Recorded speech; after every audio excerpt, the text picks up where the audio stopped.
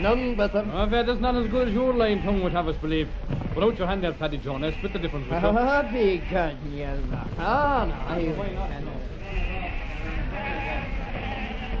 Oh, fine, healthy evening, Mr. Farrelly. Glory be to God. Well, Buckkeith, you have your share of it, haven't you? Good evening, sir. Long yesterday, sir. Little for you what that's Joe McGinty. You don't forget your accounts due on Wednesday morning. Spare a copper, Mr. Farrelly, sir. Out the hell out of me way.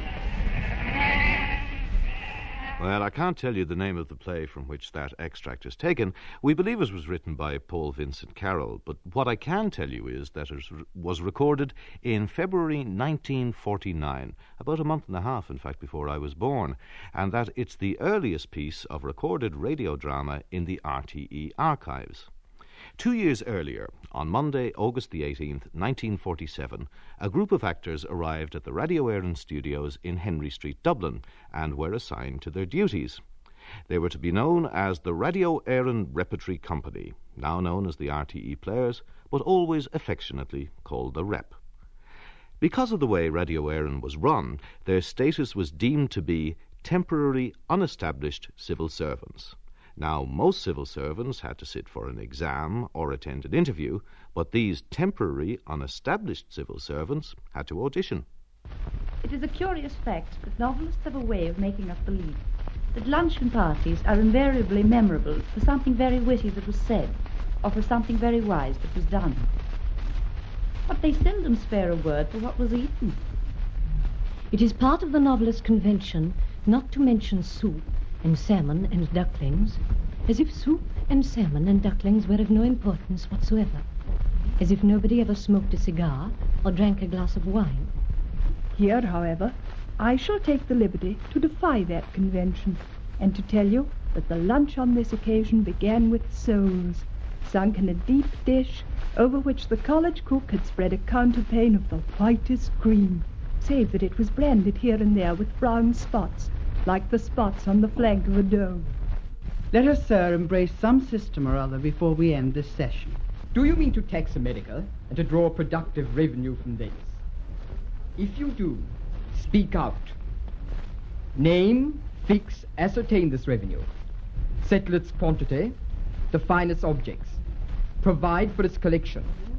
And then fight when you have something to fight for. If you murder, rob. If you kill, take possession. And do not appear in the character of madmen as well as assassins, violent, vindictive, bloody, and tyrannical, without an object. But may better counsels guide you. The voices of Mary Keane, Aileen Hart, Deirdre O'Mara, Leo Layden, Lionel Day, whose real name was Lalo D and was actually a brother of the famous Jimmy, and Joe Lynch. Voices and names that conjure up memories of a bygone age. And indeed, that's what this evening's all about. Conjuring up memories of 50 years of radio drama performed by the Rep. And to help us along on this trip down memory lane, I'm joined by Peg Monaghan, Aidan Grinnell, Colette Proctor, and from Radio na Gaeltacht, the studios in Ballinagall, Micheál O'Hay. Incidentally, when I was talking to Joe Lynch recently, and by the way, he sends his regards and regrets that he's not able to join us this evening, he described the Rep as the nicest bunch of people that you could ever meet. And he'll get no arguments from me about that. You're all very, very welcome. Micheál, I'll start with you. Whose brainchild was the Rep? Well, there is little doubt about it that the man who fought hardest for the foundation of the Rep was Roberto Farrakhan, the former controller of programs. He was the only begetter, and he had an awful fight, as you say in your title, to get these unestablished civil servants in as members of a permanent repertory company. And you were the first producer, Micheál, assigned to them. That's right. And with Roberto Farrakhan and Ria Mooney, who was then producer at the Abbey, we auditioned, I think, 400 people for 18 vacancies in the very fine summer of 1947. And just, as you say, we're going on a kind of a memory lane about the Rep. Listening to your first recording there, and saying it was by Paul Vincent Carroll. That's what we think, anyway. I recall now that it is a piece that isn't very well known. It's a play called Interlude by Paul Vincent Carroll, and it's one of his shorter pieces. He wrote a lot of short plays, some of which were produced by Radio Éireann at the time, plays like Cuggers and Interlude, but that was definitely Interlude, and one of the voices, of course, was Joe Lynch, whom you quoted already. I thought I recognised that, and Micheál, if anybody could identify that, it had to be you. Listen, thanks for that. Peg, you were there on the very, very first day yourself. Yes, I was very excited at the prospect of a company being formed to specialise in radio drama, because I can remember as far back as when I was 11 years of age, listening to a play on radio for the first time. It was a play that Maureen Hewley, the Abbey actress, was putting on, and she wanted young boy actors for it, and she chose my brother as one of the boys. He was a pupil of hers at the time, and so we were all at home listening to this. Now, at home we were always engaged in theatricals. That was our way of entertaining each other.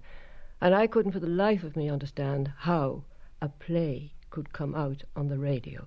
It puzzled me. It also fascinated me. But then it was years later, when you go to in my case, the Abbey School of Acting, then the stage and so on. And then suddenly this opportunity presents itself. And so I was very, very excited about it.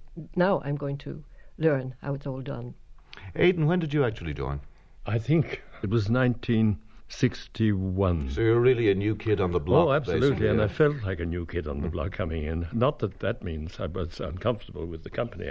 I was received with open arms, and I like to quote what you said at the very beginning of this program, that my happiest years, really, outside my own company, where I was also in a team, which was Longford Productions. Mm-hmm. My happiest years, after Longford Productions had failed with Edward Longford's death, were with the Rep. People were really like an extended family. It wasn't a question of going to work. You came into your family every morning. And there was absolutely no feeling of rivalry or one-upmanship or bitchiness of any kind at all. We were all learning, Aidan, weren't we? Yes. I mean, it was a new art form for all of us. That is true, but not for the older members. I was the one primarily who was learning. I was new to the microphone, although I'd been broadcasting. I had broadcasted freelance. Long years previously. But as a team. It was a wonderful thing, and there was a feeling of great security. Yeah. The Rep, if you like, was a unique institution as far as I know, because in no other English-speaking country, at least, was there an attempt to recruit a permanent company of actors at that particular time.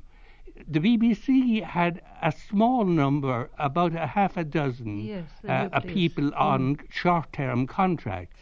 But, of course, London was London, and they had an enormous choice of people available. But in Dublin, because a great number of the stage, and Aidan will remember back that, and Peg will remember, that a great number of stage people, not a great number, a considerable number, were after 5 rehearsals. Yes. And the two things coincided. That's rehearsals right. at the Abbey after 5 to suit the civil servants and teachers who were cast in plays, and rehearsals after 5 for the radio drama. Of course, the radio drama took second place. I was talking there about Aidan being a new kid on the block. Colette Proctor, you're a mere blow-in into the Rep, aren't you? How long have you been around? Junior infants at this stage. How long have you been around? I've only been in the Rep about, I'm trying to think now, probably 22 or 23 years. A mere blink in the eye of the Almighty. But I do remember when you were talking about this, and it is a great family to belong to, Daphne Carroll saying to me when I came in first that she had been here 18 years. And I'm thinking to myself, how could anybody be here for 18 years? My earliest contacts with radio drama were in my granny's kitchen on the North Strand Road, where the play was greeted, I suppose, with an almost religious reverence. And one of the voices that engraved itself on my memory belonged to Jeanette Waddell. Here she is in a scene from The Dreaming Dust by Dennis Johnston with John Stevenson. What do you wish me to do? Tell her that... No, you mustn't do that. Tell her... Oh, I cannot think. Am I to tell her that I am your wife? No, you must never do that. Never. Oh, but why, Presto? What harm can come of it now? Disaster can come of it. The most unspeakable charges to overwhelm us both. Both of us, do you understand? But surely that fear must have left you long ago, Presto. It is now almost 60 years since these things happened. That fear will never leave me. It is the torture of all my waking hours. It is right that our friends should suspect our marriage, but for us to confirm it in any way or to be found alone together, oh, no, never. Very well, Presto. I shall tell her then that we are not married. That was Jeanette Waddell as Stella and John Stevenson as Dean Swift in the 1966 production by the author, Dennis Johnston, of his play The Dreaming Dust. Peg, you were in that yourself as well, weren't you? Yes, I had a small part as Mrs. Dingley. She was a kinswoman of Stella's. And so I had plenty of opportunity to listen to the larger performances. There was always a great discussion in these historical plays, but particularly in this one because of the relationship between Stella, Vanessa with Swift, and were they married or were they not married. And then I remember later on in the play, Swift rides down to Selbridge to confront Vanessa. And there's a wonderful hysterical scene from Una Collins between Swift and Vanessa in that. But as I say, there was always this discussion in historical plays, and we took a particular interest in them. So you were all semi-intellectuals in the classics. Oh, very much so. Brought our own tuppence halfpenny worth to it. Jeanette and John, they were very, very much in the grand manner, weren't they? Yes, I think Jeanette was absolutely, totally acceptable as non-Irish characters. I mean, ascendancy types, things like that and everything else.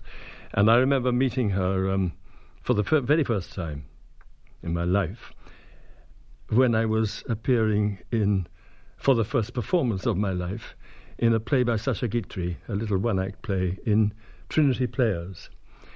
And I was quaking in a chair, waiting to be made up. And Jeanette was the one who came along and made me up and calmed my nerves and soothed me and let me go on and do this little thing.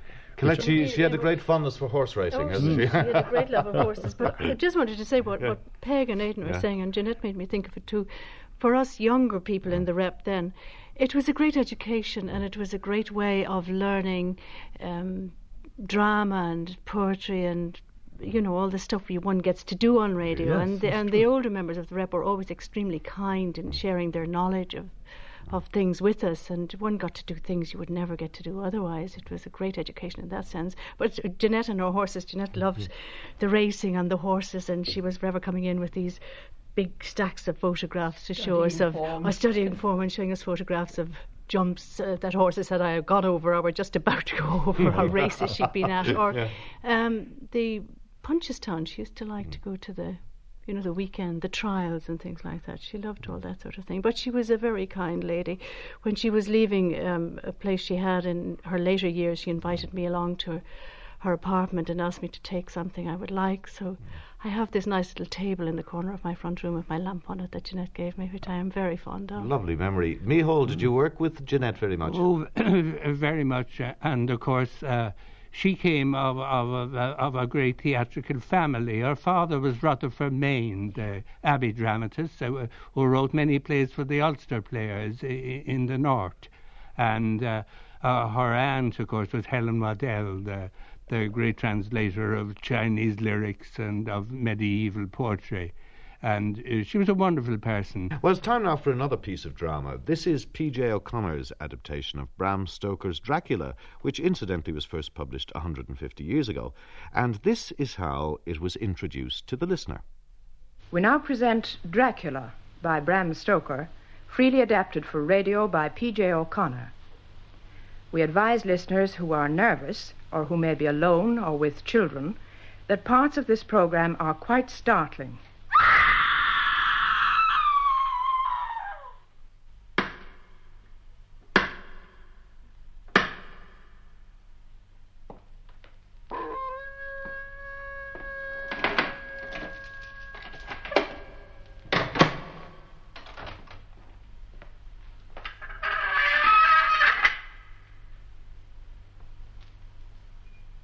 Welcome to my house.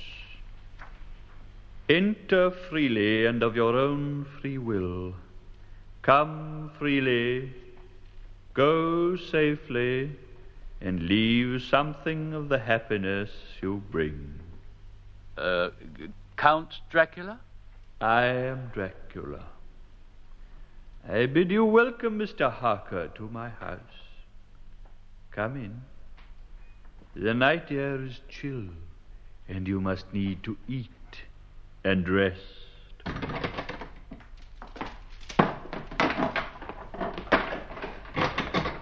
Bram Stoker's Dracula with Peter Dix as Jonathan Harker and Thomas Studley as the Count. Now, there's a prevailing myth that the continuity announcer Bridget Kilfeather did the Fay Wray impersonation, in other words, the scream.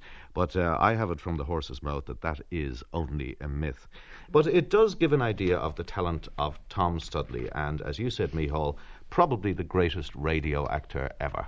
Studley is a case apart as far as radio acting goes. Yeah, Micheál, somebody, one of the sound operators here, he gave me a description of Studley, which I think is pretty good and it's pretty true, that he not only got the character right, but then he brought out all the faults and foibles in the character. That's true. His powers of concentration, I think, were better. He didn't come from the stage. He came, in fact, from the civil service. He came from being an established, I think, civil servant to being a non-established one, because he worked for Gaeltacht Services in Connemara. He also was a very good Irish speaker, and he had a wonderful ear. And I often tell a story. I think it's worth repeating because it confirms what nearly everybody has said about him. We once had a series called Showman's Caravan. It was based on the life and times of Val Vowson, who was an old-time touring actor, one of those who went around the fit-ups throughout Ireland, and who was a well-known, I think they were called recitationists in those days, on Radio Éireann. But Val, like a great deal of the touring actors, he couldn't have survived on the road without being fairly fond of a drop. And he remained fond of a drop when he came to me to do this 6-part serial on his life story. And he came along one evening, and everything was live, there was no recording. You were always anxious to know, would some of the cast, not all of the cast, be across in time from Jerry Dwyer's or some of the pubs are around Humphreys and Moore Street. Indeed. Or the Tower Bar. So what happened on that night? That was an old practitioner, and I very stupidly didn't check fully before the play began. Maybe I was a little late myself fiddling with effects. And when Vowson got his cue to come on to tell his life story, I heard nothing coming over the mic, only an indistinct kind of a mumble. He was so far over the top that he had to be moved away by the other actors, and Tom Studley came forward. And not only did he give an impersonation of Val Vowson, he took the script from Vowson's hand. He gave an impersonation of Val Vowson a little under the weather. So that the thing knitted together faultlessly. Continuity. I wasn't at all pleased. Yeah. And I feel, even to this day, for the record, that I never adequately thanked Tom Studley for taking RTE and Radio Éireann out of a very, very difficult spot, and particularly myself, who was so remiss that I didn't check on the irrepressible Val Vowson. Well, I'm sure Tom accepts your thanks now. Hopefully he's listening to us tonight.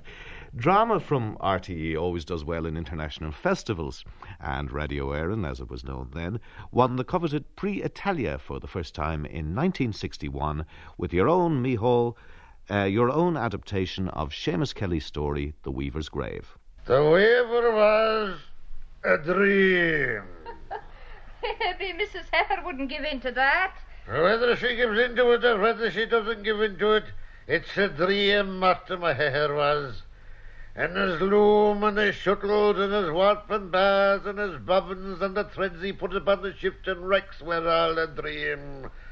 and the only thing he ever wove upon his loom was a dream. And what's more, every woman that ever come into his head and every wife he married was a dream. I'm telling you that, Nan, and I'm telling it to you of the weaver. His wife was a dream, and his death is a dream. And his widow there is a dream, and all the world is a dream. Do you hear me, Nan?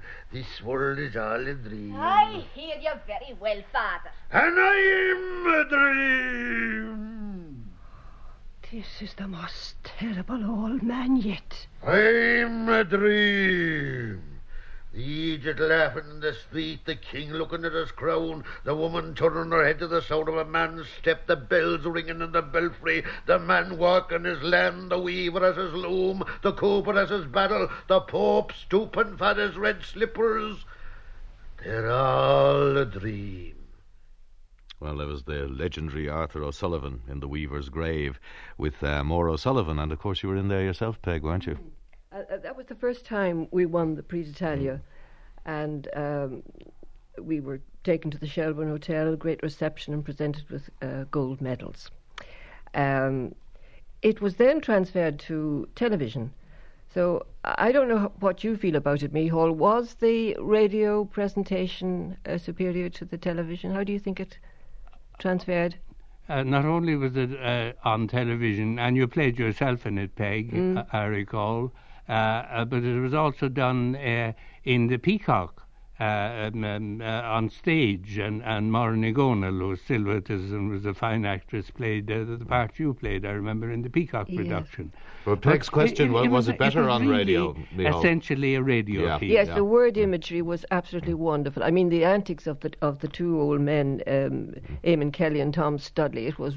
I mean, you could visualise it as you heard the antics they got up to. That's right. But somehow when you saw it, it's. I don't think it was quite as funny. No, and Archie O'Sullivan, again, came from a different, there's no harm mentioning where they came from, some of those people who were with us. Archie was an out-and-out professional. John Stevenson, I think all his life was, until he came into Radio Éireann, was working as a printer in the stamping department in the castle. But Archie seemed to be spent his life on He was tour in the fit-ups, with yeah. Louis Dalton Yeah. and all the touring companies before ever he came to the Rep. And he was well known on the stage. I remember him in The Black Stranger.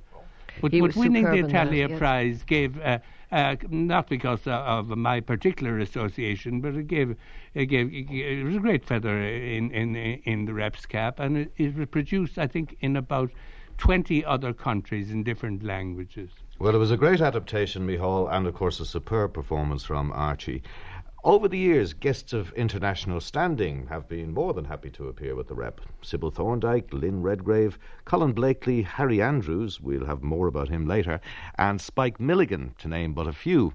We also should mention Micheál MacLiamore and his partner Hilton Edwards. And it's Hilton we hear next in the role of Christopher Marlowe's Dr. Faustus, having conjured up a somewhat familiar-sounding devil.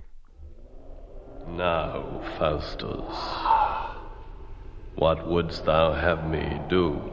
I charge thee, wait upon me whilst I live, to do whatever Faustus shall command, be it to make the moon drop from her sphere, or the ocean to overwhelm the world. I am a servant to great Lucifer, and may not follow thee without his leave. No more than he commands must we perform. Did not he charge thee to appear to me? No, I came now hither of mine own accord. Did not my conjuring raise thee? Speak. That was the cause, but yet per accidens. From Dan Treston's 1964 production of Christopher Marlowe's Dr. Faustus, Hilton Edwards in the title role, and of course yourself, Aidan Grinnell, as Mephistopheles. You worked with Hilton, of course, quite a lot, didn't you? Yes, I did, quite a lot, and Hilton was a hero of mine. Not to begin with, because I felt he was very intimidating. But that wore off very soon. I realized really what his main interest in life was getting the show on the road, lighting it, and making sure that nobody disgraced him, particularly in the smaller parts. And he really was a great director. He was a director who would do what is forbidden nowadays to directors. he would leap on the stage and show the actor exactly how he wished him to perform a certain movement or a certain piece of business. And he had a tremendous deftness and skill about little pieces of stage business. He was a brilliant Iago, and on one particular speech to Rodrigo, I think, plotting the downfall of Othello, he peeled an apple in one continuous movement in time with the verse, so that the peel unwound in a hypnotic way while he concentrated on the peeling, and yet the verse was there sowing the evil into Rodrigo's mind. And it was done and timed absolutely to perfection. He had an enormous rings of peel, all joined together at the end of it. That was typical of Hilton, one piece of business. He filled a pipe in a hypnotic way too, as the old sea captain in Anna Christie. And of course, the voice was so good and the command of language. Did he do other radio work, Peg? Yes, I remember he came in to play in the Barretts of Wimpole Street, and it was quite electrifying because he suggested the incestuous relationship between himself and his daughter Elizabeth.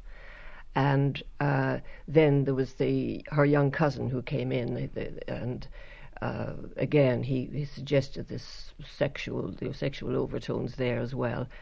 That was beautifully played by Daphne Carroll. I always remember her exit line. She said, "Arrivederci Dewis Bar." To Elizabeth.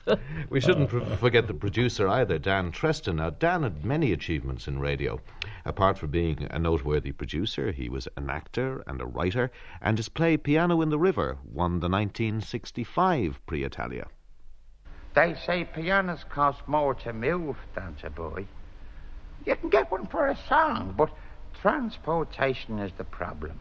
Now, take that piano in. Well, now, I don't need to mention the name of the pub on the far quay. I never saw a piano there. No, but there is one. Oh. Isn't the whole roof resting on a piano in the empty room above the upstairs lounge? If they moved that piano, the whole shaking place would collapse. That's why you never seen it. But mark my words, one day I know that when Tommy Owens, Joe Comfort and Mick Burden are drinking there with their intellectual friends, crash, bang, and the piano will drop right through the ceiling and the roof on top of it. And that'll be the end of, well, you know where.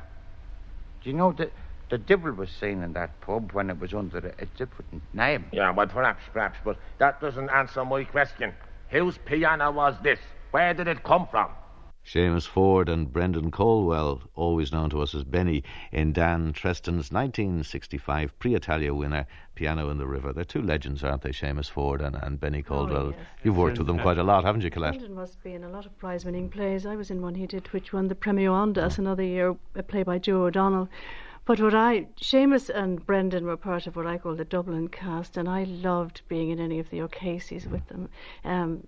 Brendan was a wonderful fluter in the Plough and the Stars, and Seamus Ford, I think, Peg, did he play Uncle Peter another time? But they were wonderful in any of those plays, and it was great to be in them with them. You know, they were. And the other thing was, they understood O'Casey so well, didn't yes, they? You know, yes, they and weren't, the sounds and the people in them and everything. It was wonderful. And the rhythm of the speeches. And the rhythm of the speeches, yes. And Peg, indeed, was a wonderful Juno. Of course, all of the actors in the rep had to display a remarkable versatility and play a wide range of parts. Sometimes the lead, sometimes a lord or lady to swell a scene or two, sometimes a small child, and sometimes even animals of every shape and size. I think you yourself, Peg, you've played so many roles, but to me, you will always be the long-suffering Alice Foley. I don't even expect the occasional box of chocolates or bunch of flowers. Flowers? Well, you needn't seem so surprised. Some men have been known to buy them for their wives. In fact, while I was waiting for you at the window just now, I saw your next-door neighbour, Jack Kelly, bringing some home to his wife. Huh? Oh, they weren't anything to write home about, only a bunch of violets. But it was the thought. As a matter of fact, As Alice, I was saying, I don't expect those sort of things, but I do expect a little consideration. Look, I know you'll never believe me, Alice, but There's the rain. I knew it was going to turn wet. Oh, that's a pity. I hope it'll have eased off before we start out for the cinema. I'm not going to any cinema tonight. Huh? What sort of a fool do you take me for? get myself soaking wet, traipsing all that way to see an old film when I can make myself comfortable at home. Honestly, Tom, you think you hadn't a home at all, the way you were always wanting to leave it? I just can't understand you sometimes. You can't understand me. That makes two of us, Alice. Sometimes I just can't understand you.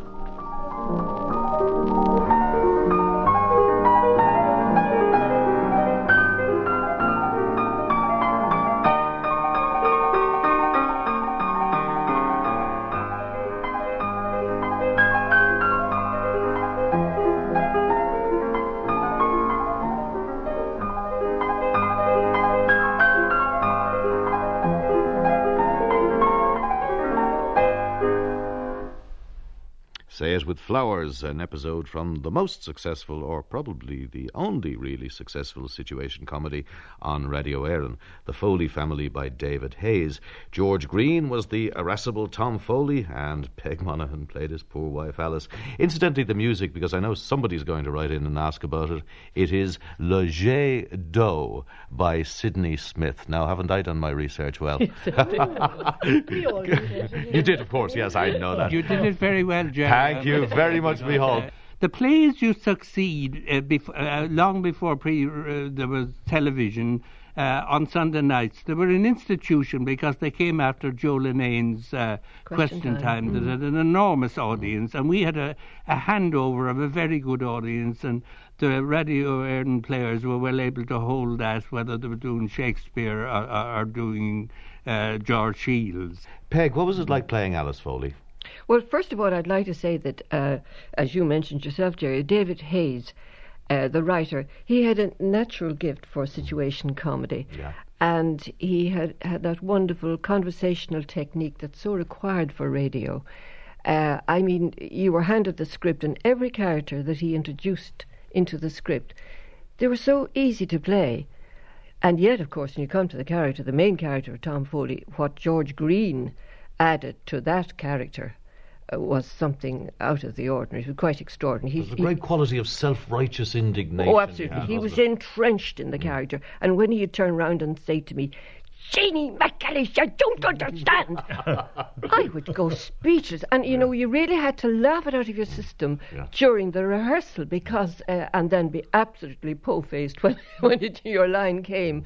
But he'd look at you in astonishment then when he'd see that you had folded up laughing. But tell me about Alice herself. I mean, she was really the power behind the throne, wasn't she? Well, I remember David Hayes described her character as the elastoplast, somebody who just stuck together the pieces, the destruction that Tom managed to create everywhere in every situation he found himself. I think he said she's like a lot of wives, that she's there listening patiently and tries to patch it together again and keep the family on the road, as it were. Well, when George Green died, sadly, in 1985, many tributes were paid by his colleagues and friends, including this one. He was a kindly critic. He was always constructive, with positive advice on what it was to be an actor. When I joined the Radio Éireann Players in 1957, he was still my mentor. To George, preparation was all. His was the art that conceals art, and his command, authority, and presence in performance was the result of painstaking research and preparation. Once he suggested that I read Ulysses, and when I found this unrewarding, he told me to go back and read it aloud. As with all his advice, this worked.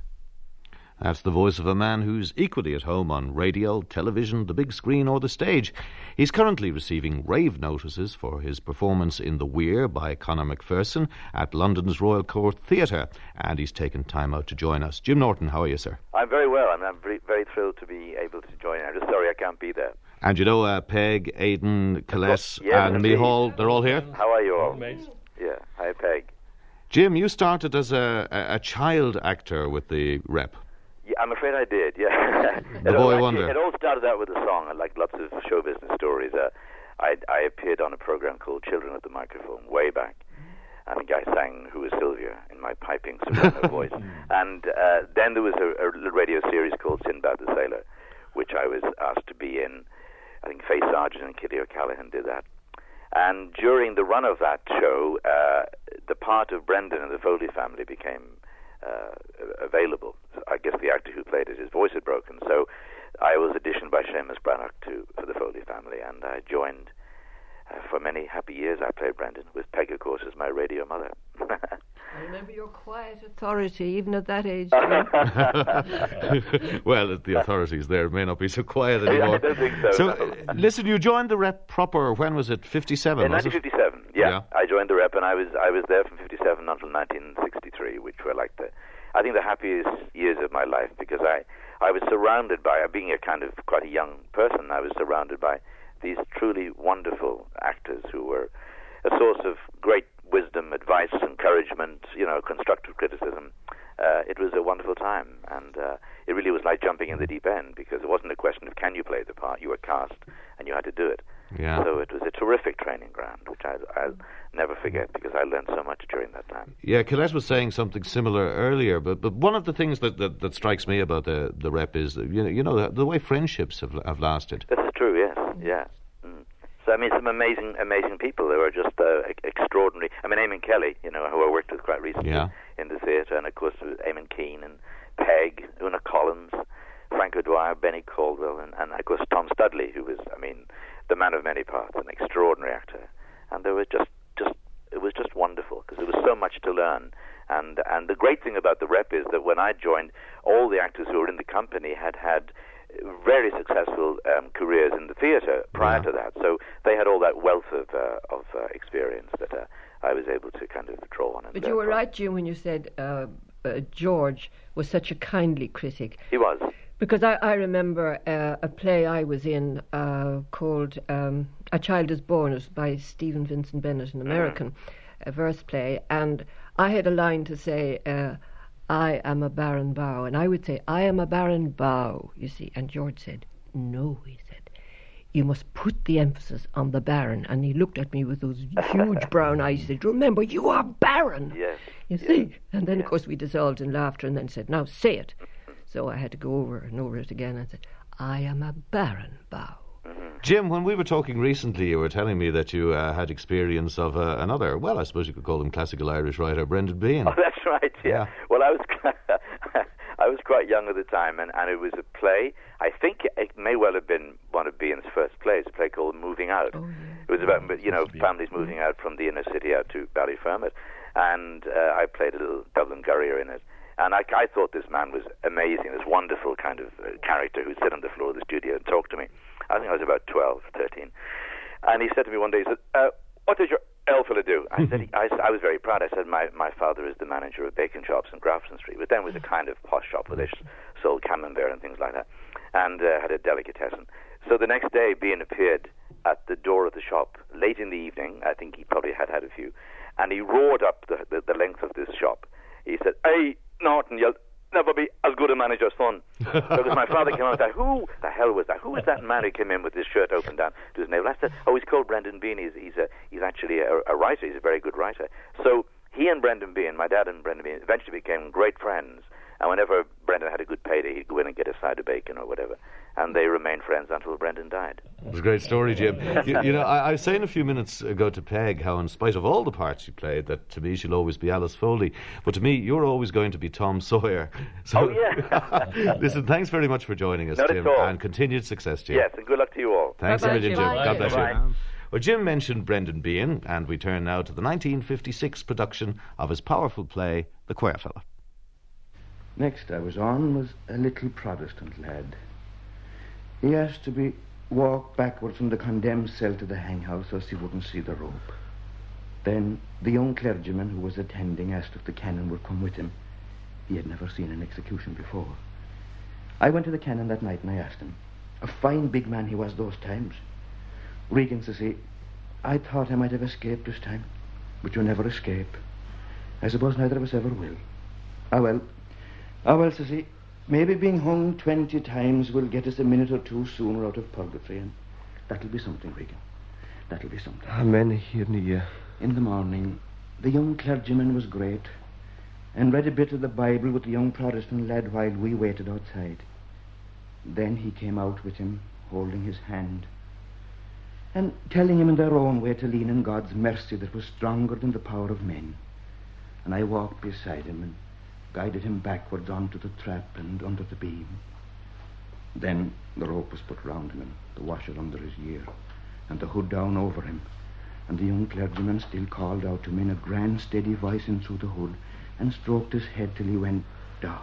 Noel Lynch is the young warder Cremen, who, on the night before a hanging, listens to the advice of his mentor, Warder Regan, played by an actor who's been correctly described as a national treasure, Eamon Kelly. Eamon Kelly, of course, came from the Listowel drama group. I remember himself and his wife, Maura O'Sullivan, coming up. I had seen them at some festival down in Limerick, and they came up. And Eamon Kelly, not from Listowel, but he played with the Listowel Players, and just like Eamon Keane, he was a first-class radio man. But he went on, and still is, I think, one of the great storytellers of this generation. The voices of the RTE players or the Rep were familiar by now to radio listeners, but no one really knew what they actually looked like. Well, that situation was rectified when the company took to the stage of the Gaiety Theatre for the 1978 Dublin Theatre Festival with a Fado farce, Sauce for the Goose. But if you refuse to go, I shall call my husband. Oh, you've got a husband. Precisely. All right, then.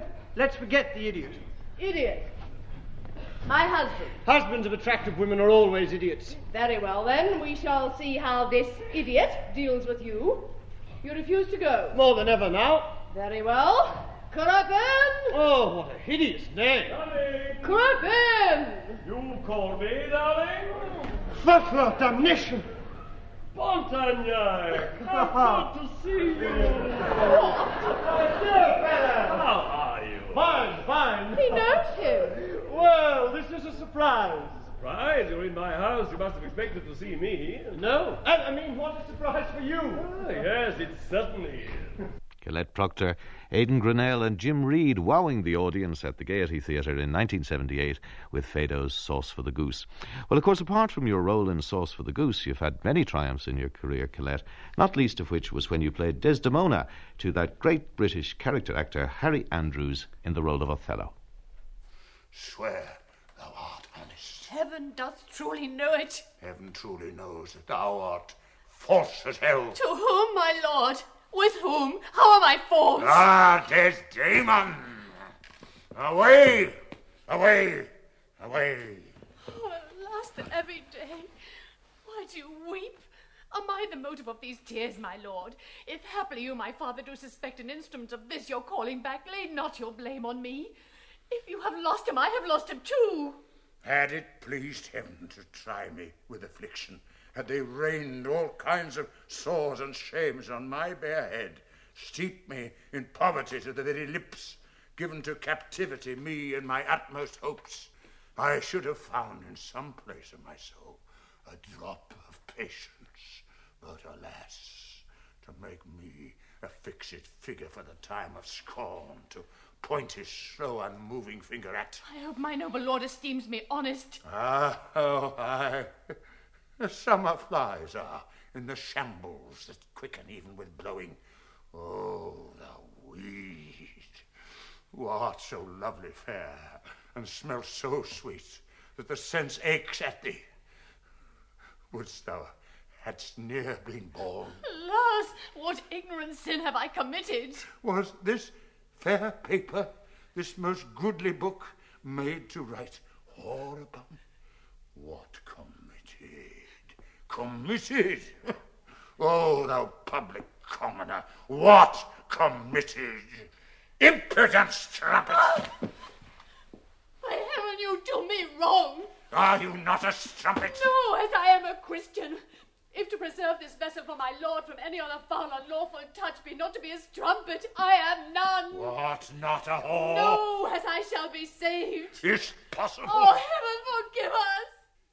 Colette Proctor as Desdemona, and Harry Andrews as Othello in Lawrence Foster's 1985 production of Shakespeare's tale of jealousy and revenge. Colette, Harry Andrews, everybody knows the face, but few people will be able to put a name to him. Yes, I know. One always associates him with film, and he's so well known in that sphere. But he is a great Shakespearean actor, and was a great Shakespearean actor. And it was wonderful working with him. He was a lovely man, and he was very nice to work with. And Lawrence always does a great production on Shakespeare, and is great with actors. But it's a lovely play. I enjoyed it very much. I think I'd have to rate it in my top 10 productions, ever that really? I heard from the rap. Oh yeah, I loved it. But this is, would you look at the time, and there are so many things we haven't talked about, and so many people we haven't mentioned, and I hope they'll forgive us. But I think it's fair to say that we could do another 10 of these programmes, and we'd still only be scratching the surface. My thanks to Peg Monaghan, Colette Proctor, Aidan Grinnell and Micheál O'Hay for sharing their memories with us. Jerry. Thanks very much. Very pleasant evening. Thanks to you. Very much. Thanks, Micheál. Thanks to you at home for listening. And a very sincere thank you to all those temporary, unestablished civil servants, the ladies and gentlemen past and present of the RTE Players, the Radio Air and Repertory Company, the REP, for all the enjoyment which they've brought to us during the last 50 years, and long may the great tradition of radio drama in RTE continue. We leave you now with a landmark in broadcasting history, endorsed by no less an authority than the Guinness Book of Records. These are the closing moments from the 31-hour dramatisation and continuous broadcast on June the 16th and 17th, 1982, of James Joyce's Ulysses. Once again, the brainchild of Micheál O'Hay, and I think all of us were in it at one stage or another. Peg Monaghan plays Molly Bloom. Good night. God bless you. As for them saying there's no God, I wouldn't give a snap of my 2 fingers for all their learning. Why don't they go and create something? I often asked him. Atheists, or whatever they call themselves, go and wash the cobbles off themselves first.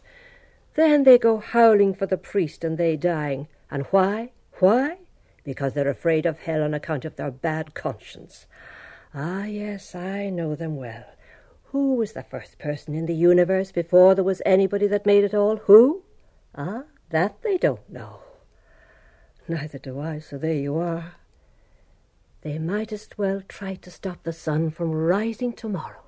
The sun shines for you, he said, the day we were lying among the rhododendrons on Howth Head, in the grey tweed suit and his straw hat, the day I got him to propose to me.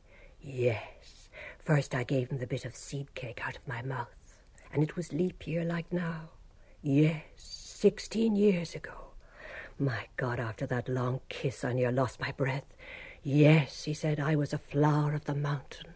Yes, so we are, flowers, all a woman's body. Yes, that was the one true thing he said in his life, and the sun shines for you today. Yes, that was why I liked him, because I saw he understood or felt what a woman is, and I knew I could always get round him, and I gave him all the pleasure I could, leading him on till he asked me to say yes. And I wouldn't answer first, only looked out over the sea and the sky. I was thinking of so many things he didn't know of.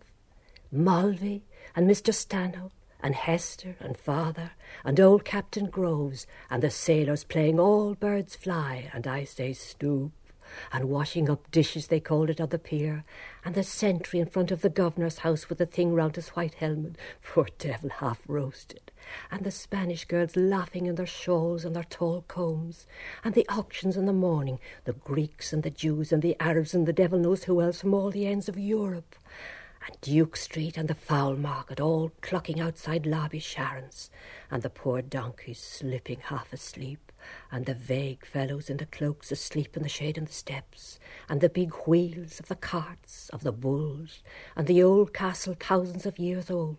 Yes, and those handsome Moors all in white, and turbans like kings, asking you to sit down in the little bit of a shop, and Rhonda with the old windows of the posadas, glancing eyes a lattice hid for her lover to kiss, the iron and the wine shops half open at night, and the castanets, and the night we missed the boat at Algeciras, the watchman going about serene with his lamp, and oh, that awful deep down torrent, oh, and the sea, crimson, sometimes like fire, and the glorious sunsets, and the fig trees in the Alameda Gardens, yes, and all the queer little streets and pink and blue and yellow houses and the rose gardens and the jessamine and the geraniums and cactuses and Gibraltar as a girl where I was a flower of the mountain. Yes, when I put the rose in my hair like the Andalusian girls used. Or shall I wear red? Yes, and how he kissed me under the Moorish wall. And I thought, well him as another. And then I asked him with my eyes to ask again. Yes, and then he asked me, would I? Yes, to say yes, my mountain flower.